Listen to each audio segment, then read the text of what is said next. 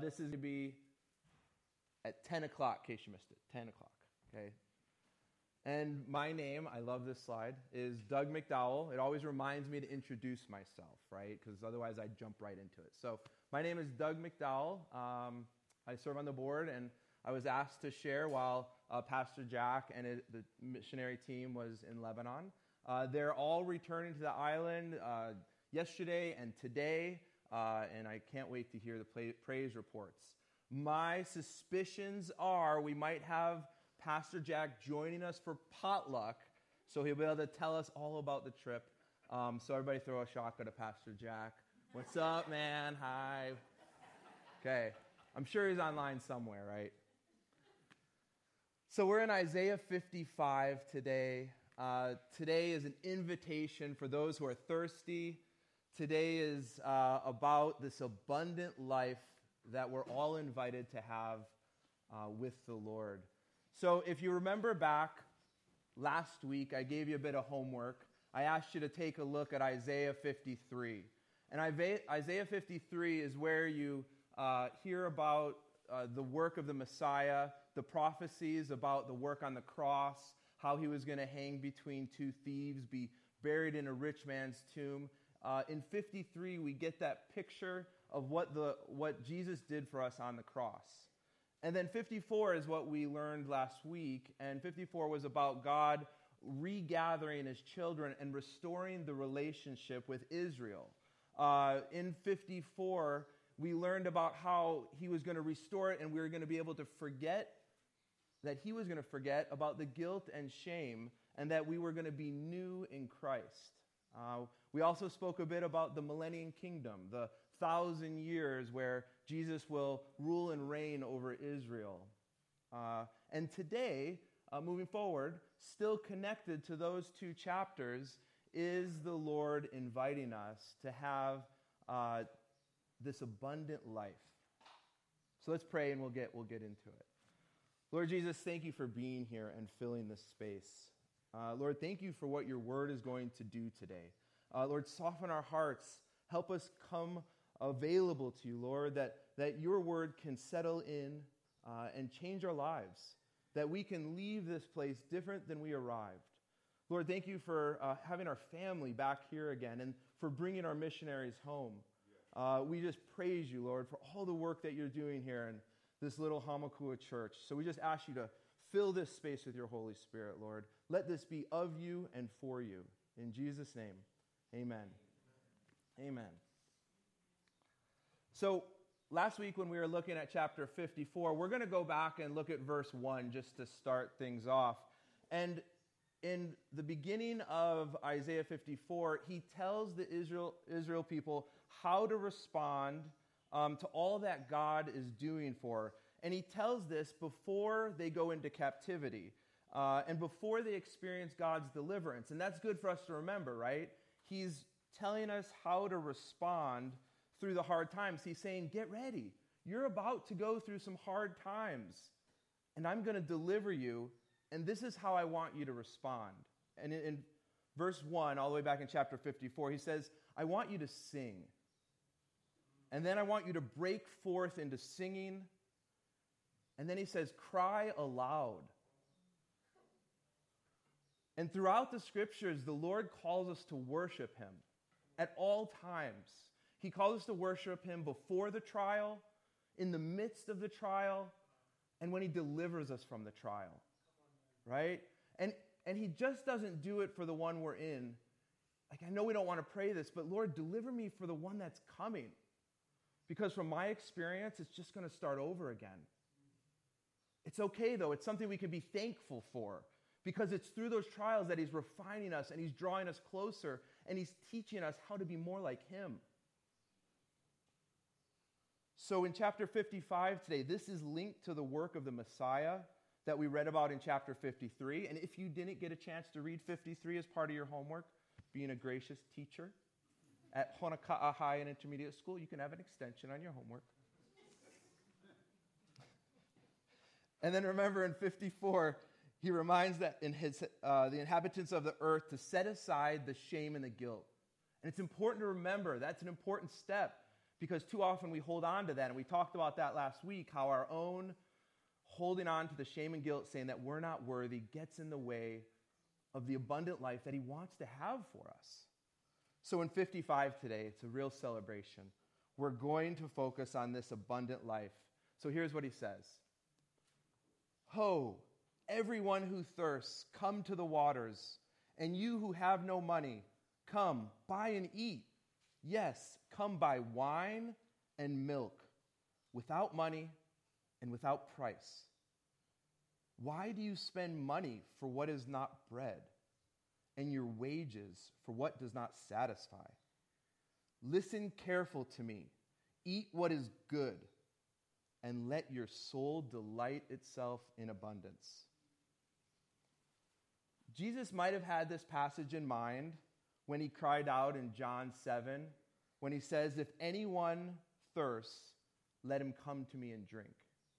Like, I think that should be what hangs above all bars and restaurants. Like, start here. I would have saved a lot of life, a lot of wasted life that I was trying to fill up with other stuff if I had just realized the power of being able to fill up that hole with Jesus instead of the other things I was trying to fill it up with. So I want to draw your attention. Well, first, notice how he starts this verse. He says, ho, right? It's a greeting. It's also like, get ready. I'm about to tell you something important. 1980s Thundercats animation cartoon. Anybody out there, show of hands, be proud. Anybody remember Lion-O and the Thundercats? Okay, a few of us. I see a few hands. I don't know. Like, you might want to go back and YouTube this. It was a legit cartoon. I loved it myself. There was these Thundercats, and the Lion-O would always raise this sword and initiate this like superpower, right? Because it was superpower. And he'd be like, Thundercats, Thundercats, ho! And they do that in every episode. And when I read that, I can't help but like say like, ho! Everyone who thirsts, come to the water. Go check it out. It was kind of okay. But anyway. Oh, man. No, I don't think they knew of Lion-O yet. Anyway, the 1980s. Okay. So check out the word everyone. I think this is really important. So he says, everyone who thirsts. There's times throughout Scripture and in the book of Isaiah that he's specifically talking to Israel, or he's specifically talking to a certain part of Israel, like the northern part or Judah. He's even sometimes specific, and he talks to a specific city. And here he says, everyone. And this includes all of us. This is the Gentile world. This is everyone. So even though in 54 he was talking a lot to Israel, here he's clearly talking to all of us. And it's important to remember this because he didn't send his son Jesus back to die on the cross for just Israel. He sent him to die for all of us. And this gift is available to all of us. So a couple things he says. He says, come who thirst, and you who have no money, come buy wine and milk without money and without price. So listen, if you hunger and you thirst for like righteousness, and if you hunger for the things of the Lord, and you're willing to confess what Jesus did, you'll enjoy this abundant life that Jesus promised in John 10:10, where it says,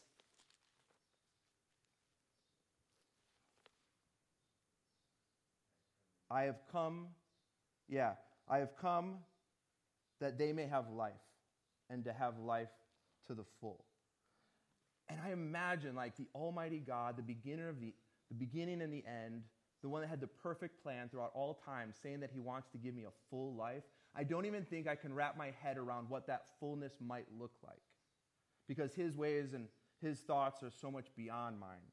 I'm just thankful that he says he wants to provide this abundant, full life. And let me prove it to you, because here what he's saying in Isaiah, he's saying, for all of you who have no money and without price, I want to give you of bread and wine. So bread and wine are things of abundance. They're things of luxury. They're the richest materials available, and all the people, and especially the poor, would not be able to afford that. And he's saying, if you receive me, I want to give to you of the highest. I want to give it all to you. And that when we receive his salvation, He wants to give us this abundant life. And now I'm not talking about the prosperity movement, right? Where you do good for me and I'll do good for you. That's not what this is referring to at all. He's talking about abundant spiritual life. And then Isaiah turns to the same group of people and he asks them, will you receive this gift from me? Because I will give you greater things than you ever expected. And then he says, why do you spend money for what is not bread and wages for what does not satisfy? And I think this is the question that we have to ask ourselves. And it's really interesting to think about human nature. How many of us have pursued something, often at great cost to ourselves, things that only temporarily satisfy us?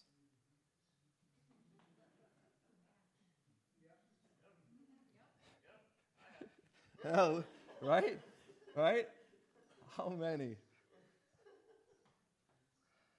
How many of us have gotten something new, and then a newer model comes out, and we're already plotting how to get it?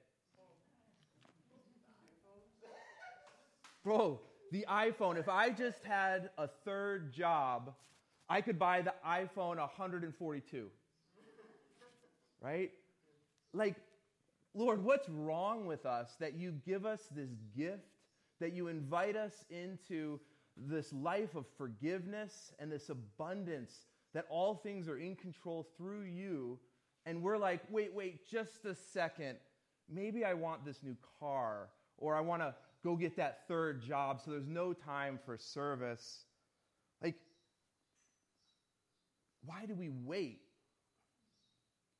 Why do we pause? And I mean, like, let's honestly look at it for a second. It's because we have this void in our life that can't be filled any other way than a relationship with the Lord. We try to fill it with the world, and we try to fill it with the stuff, and we try to fill it with our bad attitudes and how important I am.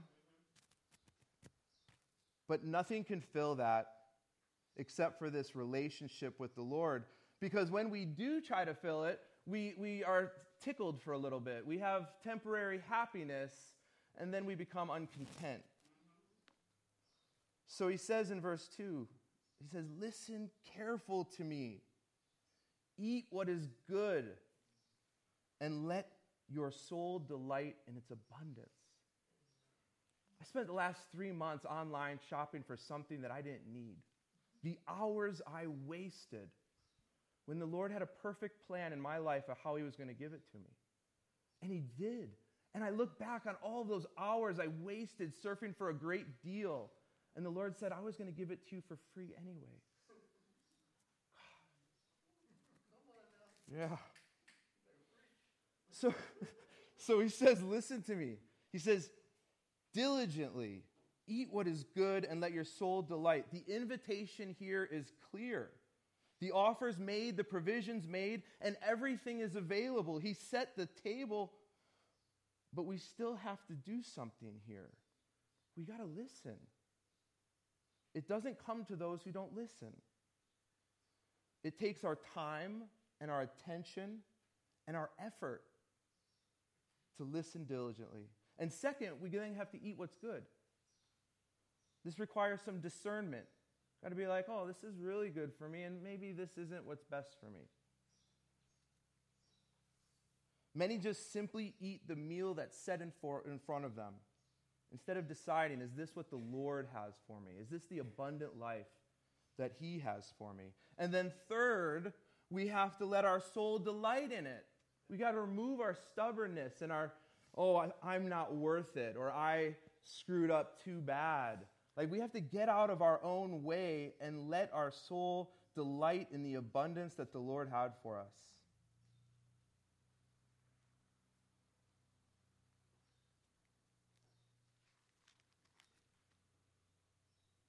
So Isaiah is speaking on behalf of the Lord. And he says, once you start to recognize that you have this void in your life that only God can fill, that's when we got to start making better choices. Because these things will never be satisfied any other way than without this relationship with the Lord in our lives. He goes on in verses 3 and 5 to provide this invitation to be wonderfully led. And it says this: "Incline your ear and come to me. Hear, and your soul shall live, and I will make an everlasting covenant with you, the sure mercies of David. Indeed, I have given him as a witness to the people, a leader and a commander for the people. Surely you shall call a nation you do not know, and the nations who do not know you shall run to you because of the Lord your God and Holy One of Israel, for he has glorified you." Amen. Yeah, so good. "Hear, and your soul shall live." When we do, we have life for our soul. And he says, "I'll make an everlasting covenant to you, the sure mercies of David." Now, this took a little study to understand what he was saying here, the sure mercies of David. It can easily be looked at like, oh, that means I'm in the new covenant with Jesus.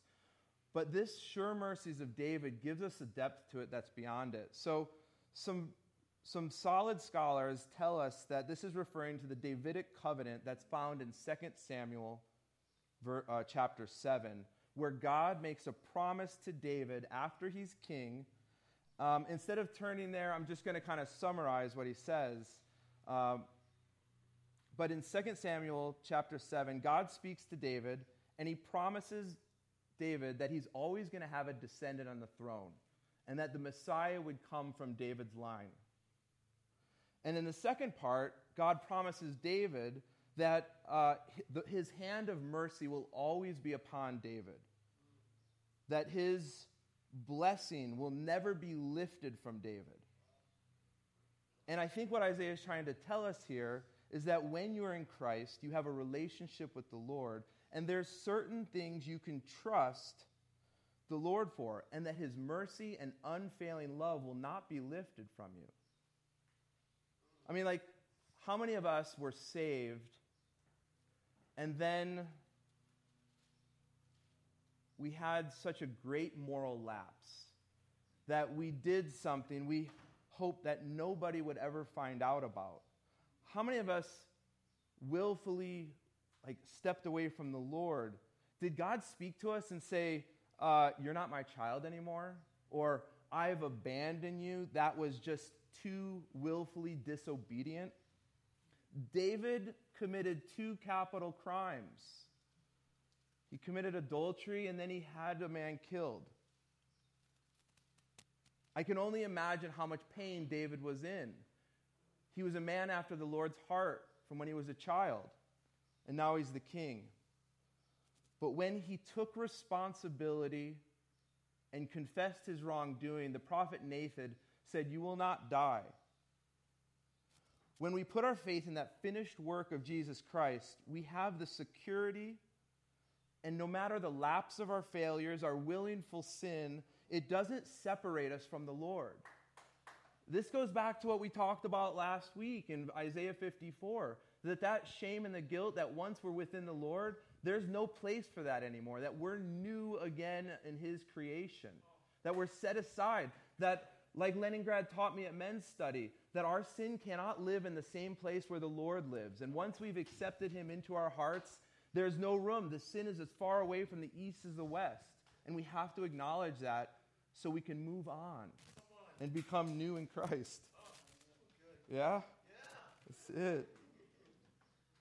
In verses 4 and 5, he says, "Indeed, I've given you a witness to the people, a leader and commander for the people.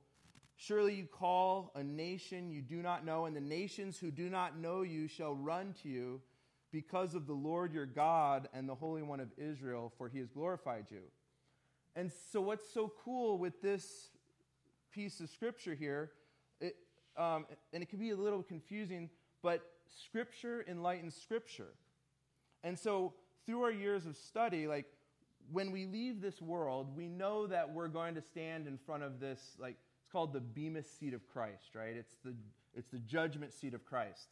Now, it's not a judgment of our salvation. Our salvation was a gift given to us through the work of Jesus when we trusted in him and believed in him. That is not what's happening here. The Bema seat of Christ is where we are invited, where we will be going to give an account of what we did with Jesus. an account of what we did with our time and our talent and the treasure that God entrusted with us. And it's so when we go into that millennial kingdom, that we'll have certain responsibilities. And we'll talk about David's responsibility because the scripture makes it clear what David will be doing.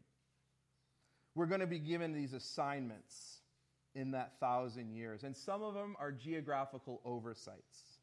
So this goes hand in hand with what's being said here, and the scripture that's going to speak to David, I'll just kind of mention them, so if you want to write them down, you can go back and check this, but if you were to look at Jeremiah 30, verse 9, Ezekiel chapter 34, verses 23 and 24, and Ezekiel 37, verse 25, it's clear that during the millennium, King David is going to be in his resurrected body, and his reward for his faithfulness is going to be, he's going to serve over all of Israel, right? So he's kind of going to be like Jesus' right-hand man.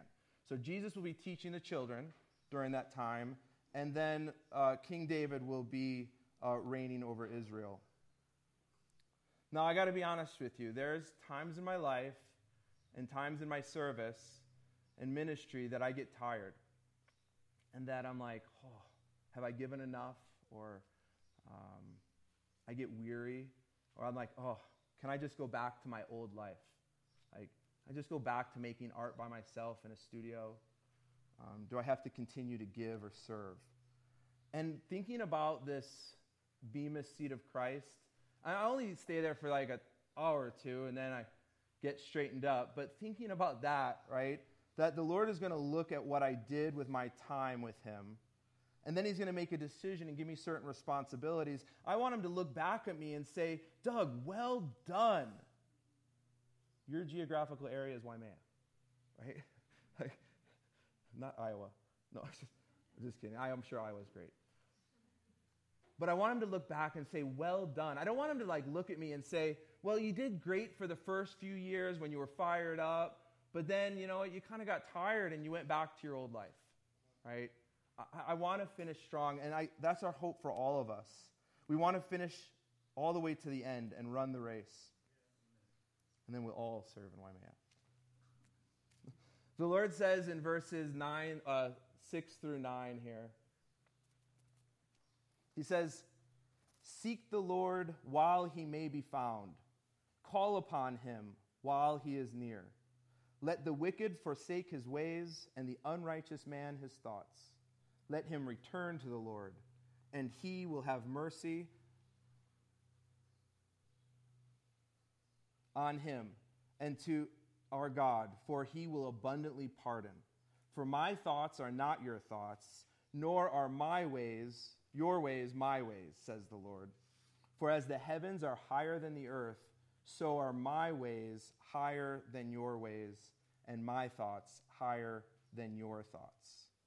Now, what Isaiah brings us here is a really sobering truth in verses 6 and 7.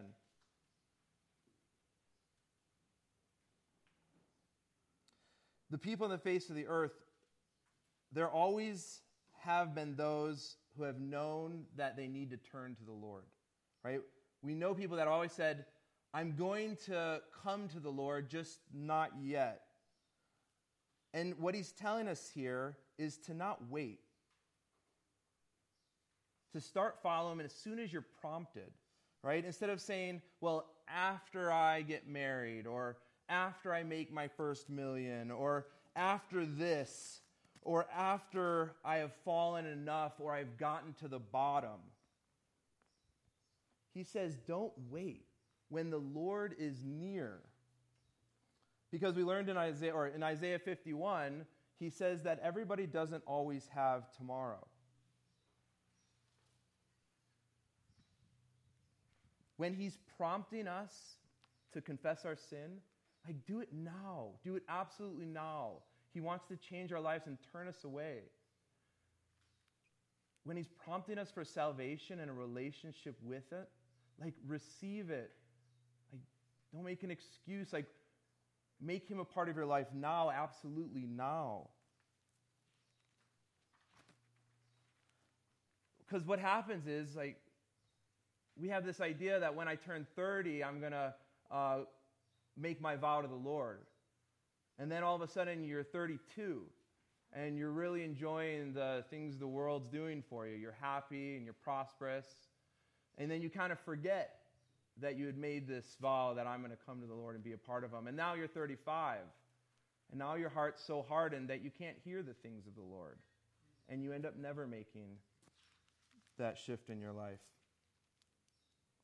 So let us step away. Let the wicked forsake his ways. The prophet here, he impresses the need for this repentance. And repentance simply means turning away and turning on to God's way. And this is what it means when he says, return to the Lord. He says, turn away from your own ways. Turn to me. Because we can never walk in the way of the Lord until we forsake our own way. And the Lord's glorious restoration, this relationship, is through our repentance. And he makes this important point here when he says, the unrighteous man, his thoughts. So wickedness may be demonstration in our actions, but unrighteousness can be found in our thoughts. And this is important to understand that the battleground that's happening in us many of the times is happening right inside of our minds by ourselves, and it's this unrighteousness in our thoughts. And Paul knew this when he wrote in 2 Corinthians 10, verse 5, he talks about bringing every thought into obedience and captivity. And I can't tell you how often things will go off the rails, and I'll look at somebody, I'll start having judgment, and in that moment I have to stop myself and be like, this isn't right, I can't stay here, and I just have to use the name Jesus to stop it. There is power in his name. When our thoughts become disobedient, when we know we don't want to act that way or think that way, we have to take captivity of those thoughts and stop them immediately.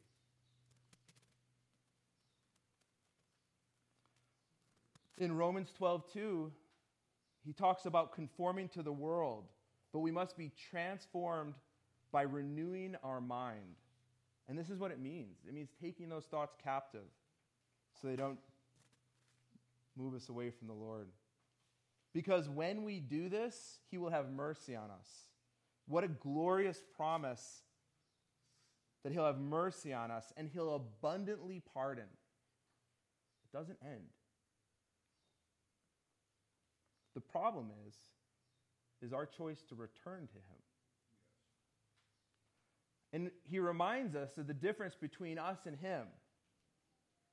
It's meant to create humility and not discouragement. But he says he doesn't think the way we do. If we tried to make him think the way we do, we'd be in a lot of trouble. Because we were made in the image of God, and we can relate to his thoughts, but we can't master them. I can't understand creation or the biology of my body. Not to his level. Nor are your ways my ways. God doesn't act the way we do. He does things his way. We'd get into a lot of trouble if we expected him to act the way we do. So he says that the distance between his thoughts and ours is a distance, the heavens are as higher than the earth. And again, it's not meant to bring discouragement. I'm thankful I don't have to understand all of that. I don't want to. But thank God he does. And he cares enough about me that he's made these promises. So in verses 10 and 11, it says this. Gives us a great picture. For as the rain comes down and the snow from heaven, and do not return there, but water the earth, and make it bring forth and bud, that it may give seed to the sower and bread to the eater, so shall my word be that goes forth from my mouth. It shall not return to me void, but accomplish what I please, and it shall prosper in the things for which I sent it. Thank goodness that he's in charge of his word and that he just uses us to deliver it. He starts off by giving us this great picture of the water cycle, right? this picture of the rain comes down. It illustrates that it doesn't return back up to the clouds until it grows and buds and brings forth fertile earth. It's the same thing His Word does. Too often I'll share His Word and then I'll beat myself up about it and be like, did I do it right? Did it go well? Did it land? The Lord says, once you've used my Word, like He's in charge of it. I don't have to second guess it and beat myself up. Oh, I could have done that better. It's going to do its purpose, bring forth and bud. It's going to create fruit. That's what it says there. It's going to fruit. And what's interesting there, when he talks about the seed to the sower and the bread to the eater, is it's this illustration that the operation of the Word, of God's Word, can do different applications. For some, it's going to be seed that will spread, and for others, they're going to eat it, and it will be the words they take in. So I just love that illustration, how it can do different things and have different purposes. And in the context of all of this, God is reminding us that salvation and sanctification began when we believed His Word. It didn't begin with anything less. It didn't begin with my idea. And if we want to continue to grow, we have to constantly be in the Word. It's the Word that changes us. And oftentimes I'll say, okay, not me, but I'll say, okay, I got saved, and now I can do whatever I want, right? Or I can make it my own ideas. And God says, wait a minute. My ways are higher than your ways. My word is so much more pure than your thought. So we got to start thinking biblically, like living through His Word, because we don't know if we're in His will any other way. He says it will accomplish His will, but we don't know it unless we're in His Word. We can't have the confidence that we're where God wants us unless we're in His Word. So important. So in verses 12 and 13, we're given this closing encouragement. Throughout these two chapters in Isaiah, he's telling the Jews and the Gentiles that he's been writing so that they may hang on. You can imagine how weary they are being in captivity for 70 years. He says, he's telling them to press on, to hold on, that better times are coming. And he says all of this because of that Messiah's work in chapter 53. So here's what it says in verses 12 and 13. For you shall go out with joy and be led out with peace. The mountains and the hills shall break forth into singing before you, and all of the trees of the field shall clap their hands. Instead of the thorn shall come up the cypress tree, and instead of the briar shall come up the myrtle tree, and it shall be to the name of the Lord, for an everlasting sign that shall not be cut off. Yeah. Isaiah is trying to tell us here that this world used to look very different. If you go back to the book of Genesis, before the fall of Adam and Eve, they lived in perfect relationship with the Lord. The earth was fertile, the garden was beautiful, the atmosphere was clean, and he's telling us that it will return to that state. That we will have this restored relationship with the Lord, and there'll be joy and peace. Again, when the kingdom comes, this millennium time, the earth is going to be returned. There's many other parts in Scripture where it talks to us about what the earth's atmosphere will be returned to. And then he says, the mountains and the hills will break forth into singing, and all of the trees of the field will clap their hand. Now, I'm not going to try to explain what that might look like, but I can't wait to see it. I can just imagine like all the trees going like, yeah, Jesus, Jesus, right? We do serve a miraculous God. He can do anything. But it's picturesque that everything on the face of the earth is going to bring glory to the Lord. But I tell you, my favorite part's in verse 13. And he says that we'll have this peace and this joy. And he talks about the briars aren't going to come up, but it's going to be the myrtle tree, and it shall be for the name of the Lord, for this everlasting sign that won't be cut off. In Genesis chapter 3, when we read about the consequences of sin, God tells Adam that the earth is going to change now, that the thorns and the briars will make it very difficult for him to provide for his family and the people, that they'll choke out the vegetation, and that the earth will not be fertile like it once was. And so here we're getting this picture of a restored earth, like a restored relationship, that he's going to bring forth fruit and these wonderful trees and this fertility that the earth hasn't seen since the garden. Yeah. So one last thing here, I can't help but see this parallel to our salvation in Christ. So before our lives were saved, we were choked out by thorns and briars, and it just didn't let any of the good words settle in. And that when we got to know the Lord, he started to remove those thorns and those briars from our life. And he began plucking them out by the roots. And instead, now we have these lush trees growing in our lives. We have this abundant life, that the fruit of the Spirit can be found in each and every one of our lives. And you can find that in Galatians 5. It's a really fun read. And it all happens in Isaiah 53, where Jesus bore the price for everything. He wants us to have the abundant life that's promised to us. Amen? Amen. Let's pray.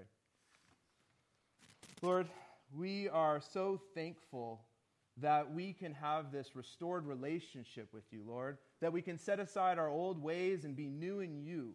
So, Lord, I just pray that your word returns to you full. I know it will, Lord. You paid the price for us, and through each of our trials, through every victory won, we just want to be transformed more and more into the image of your Son. Lord, we thank you for today, and we just ask that you continue to bless our family and our congregation. In Jesus' name, amen. Amen.